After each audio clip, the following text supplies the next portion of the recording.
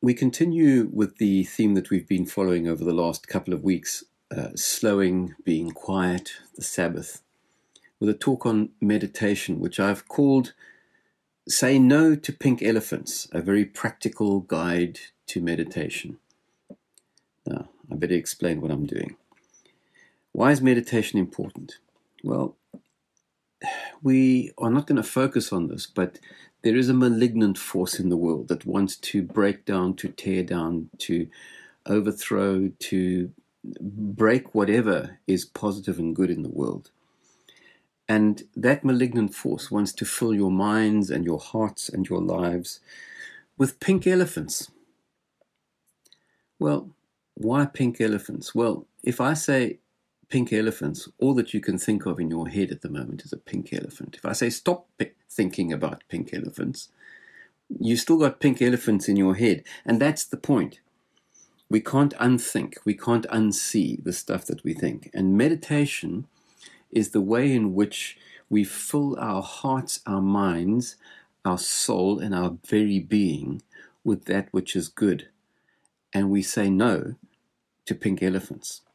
But it's a discipline. It takes time. It's a process, a practice, which we have to get to grips with. And that's why I say this is a very practical guide to meditation.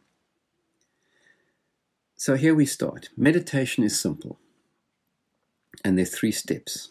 And the 3 steps are stop, breathe, and be. I'll come to all of those now. I'm not going to spend much time on the stopping part because over the last few weeks in talking about slowing, about quietness and aloneness, about Sabbath, a couple of weeks that we've spoken about that, there's enough that's been said about stopping. So I won't talk about that now. But breathing is really important, the second step. So it's stop, breathe, be.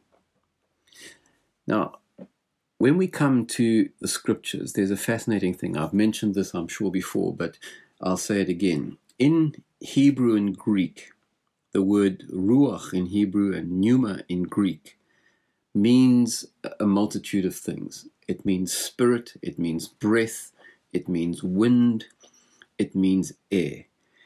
And when we go through this whole practical guide to meditation, in the sense that you have to have in the back of your mind this multi-dimensional thing that wind, air, breath, spirit are all one and part of the same thing. They're almost interchangeable. So let me read just a couple of passages, a couple from Genesis, but I want to start with one from John, from the Message. It says this: it's who you are and the way that you live that count before God. This is John chapter 4, 23 and 24 in the Message. It's who you are and the way you live that count before God. Your worship must engage your spirit in the pursuit of truth. That's the kind of people the Father is looking for, those who are simply and honestly themselves before Him in their worship. God is sheer being itself, spirit. Those who worship Him must do it out of their very being, their spirits, their very breath, their true selves in adoration. John 4. Then let's go back to Genesis chapter 1 and chapter 2. Chapter 1, verse 1 and 2 to begin with. First this: God created the heavens and the earth. All you see, all you don't see. Earth was a soup of nothingness, a bottomless emptiness, an inky blackness. God's spirit brooded like a bird over the watery abyss. And then further on, Genesis 2 verse 7, then the Lord formed man from the dust of the ground and breathed into his nostrils the breath of life, and man became a living being. Now constantly bear in mind this whole thing of ruach and pneuma, spirit, breath, wind, life, air. And then from Job, as long as breath is in me, and the breath, the Spirit of God is in my nostrils, he says, in Job 27 verse 3. And then finally, John 20 verse 22, it says this: This is talking about Jesus. And then he took a deep breath and breathed into them. Receive the Holy Spirit, he said. Now, the reason for reading some of those, and there's many others that we could read, there's so many passages that talk about the breath, the ruach, the pneuma, the wind, the spirit, the air. But I wanted to read those to you and then to begin to say, there is a prayer known as the Yahweh prayer, Yahweh, and it's known as the Tetragrammaton, the YHWH, without the vowels. And I'd never been told about this in my studies. I read this in Richard Rohr's book, The Naked Now, some years ago. I was told that it meant, I am who I am. You know how Moses wants to know who is this being that's talking to him from the bush, and God says, I am who I am. And that sacred name for God, for the Jews, was unutterable. It was substituted in many occasions by Adonai or Elohim. The vowels were never printed in the written forms. They were just consonants. And you had to fill in your vowels with your eyes, with your mind. But the consonants used do not allow you to close your lips or use your tongue. So the YHWH is almost in a sense to imitate or replicate the sound of inhalation and exhalation. Yahweh. It's very much like breathing. God cannot be captured in any form or word that we can control. He's not an idea. He's not a formula.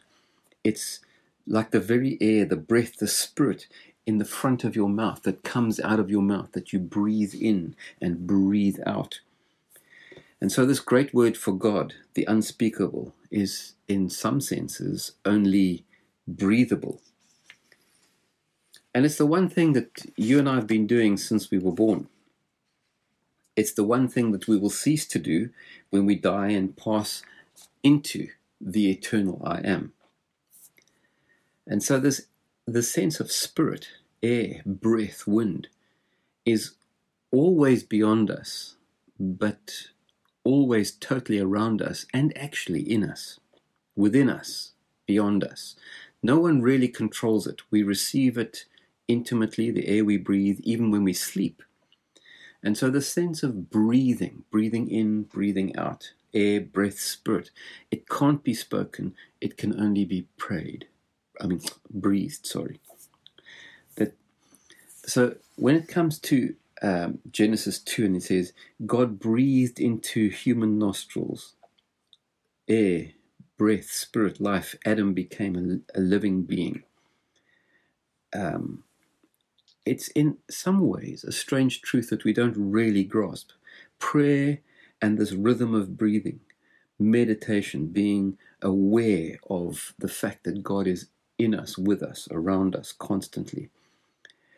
And so we come to the place where, in a very practical sense, how do we deal with this? What do we say? So when it comes to meditation, it's not some sort of mystical thing that only monks do in monasteries. Brother Lawrence, and we'll come to him in a second, taught us that we practice the presence of God in every moment of every day. But how do we do it practically? And so I think it's this, that we stop, we breathe, and we be. We'll come to the be in a second, but this breathing, you can sit comfortably. It can be perhaps that you're somewhere else, but it's that you stop, consciously stop, and you become aware and you concentrate on your breathing. Breathing in, breathing out, breathing in, breathing out, until you settle. Actually, this is completely unrelated and totally irrelevant, but there were some studies done, I think it was about 10 years ago, with children and helping them to breathe. And they said that Just the simple thing of getting children to breathe slowed them down, improved their focus, made them less depressed, more self-controlled, more kind, better in their scores with maths and stuff. And there were fewer symptoms even of ADHD. Now, who would have thought? If you just slow children long enough to help them to focus on their breathing, it slows everything down, not just their movement, but their whole very being slows down. And when we breathe and focus on our breathing, we slow down. We become aware of the in-out movement of our breath, the breath of life. So we breathe in life, we breathe out, we exhale all the fumes, all the stuff that we don't need. Now, when it comes to meditation as being. So stop, breathe, be. We learn to become present. We learn to become attentive. Present means that we begin right where we are, with being present to our body, the sense of breathing in and out. What's going on in your body? Are you sitting? Are you comfortable? Are your feet hurting? What is the noise outside? You just become conscious of being present in that moment. And so we are conscious of our bodies, our breathing, our thoughts, and we become attentive to what's actually going on around us, open to that particular moment. And it's important for this reason. There are so many more sources, currents, mysteries that we cannot grasp with our minds. We cannot fathom with our rational ability. We, particularly in modern Western culture, we want to be able to work it all out and be logical. But there is the stuff of life that is just not accessible in that way. And when we stop and breathe and become consciously aware of the moment, present in every sense of what that word means, we open ourselves up to experience God and to be woken up, in a sense, to become aware of actually what's going on. Now, you can't work this out. You can't make it happen. You can't learn it. You have to, in a way, you're placing yourself in a position. It's like that illustration I gave you some years ago of the sailboat. You're rigging everything, but it's only as the wind blows that the yacht begins to move forward. You can't make it happen. And meditation is very much like that. You stop, you breathe, you are present. And then there is the possibility of experiencing something deep and from God that is beyond it. It happens within our very beings. And you have to receive it. You must receive it. You can't make it happen. So we stop, we breathe, we are being with God in that sense. We become aware of our surroundings. We're fully present in that moment to ourselves, to others, to situations, to God, what's going on in your thoughts, your feelings. You become alert in that sense to the Spirit of God. And that's a kind of another thing we can look at some other time, but that's perhaps about discernment. Then when we have stopped and we have spent time breathing and just focusing on that and become aware of where we are able to guide our thoughts to that which is more positive, into a constructive direction. Now, in our group on Wednesday recently, we looked at a couple of things, but just how much do we focus our minds on the things that are positive? So Paul says to the Philippian church in chapter 4, the Lord is near. Verse 6, do not be anxious about anything, but in everything by prayer and petition with thanksgiving, present your requests to God. And the peace of God, which transcends all understanding, will guard your hearts and your minds in Christ Jesus. Finally, brothers, whatever is true, whatever is noble, whatever is right, whatever is pure, whatever is lovely, whatever is admirable, if anything is excellent and praiseworthy, think about such things. So with meditation, as we've come to the place of stopping, breathing, being, we now focus on those things that are true and noble and right and pure and lovely and admirable. Anything that is excellent and praiseworthy, we think about those things. That's where our prayer moves. That's how it looks.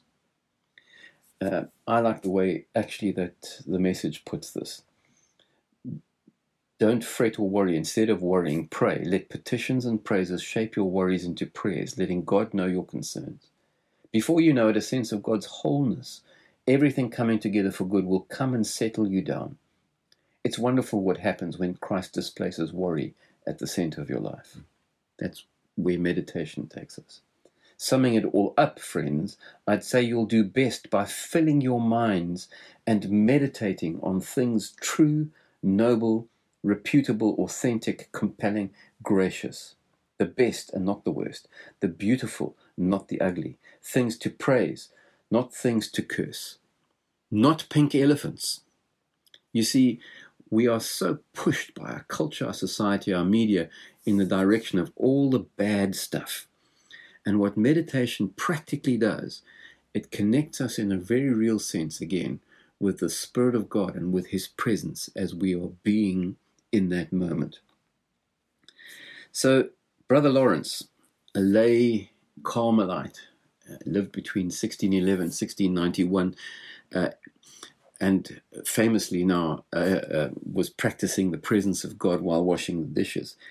But what he taught us was that in all these moments, it doesn't matter where you are, what you are doing, this is what you don't have to find a way somewhere where it's totally silent and everything. Meditation is simply this. It is stopping. It is breathing and being conscious of your breathing, the whole thing of spirit, breath, wind, air, and being in the presence of God, being present with this moment that you're in. And so whether it's washing the dishes, whether it's driving the car, whether it's in the bathroom, waiting in line somewhere, doesn't matter. We can grab these moments and these times to stop, to meditate, to breathe and think and pray.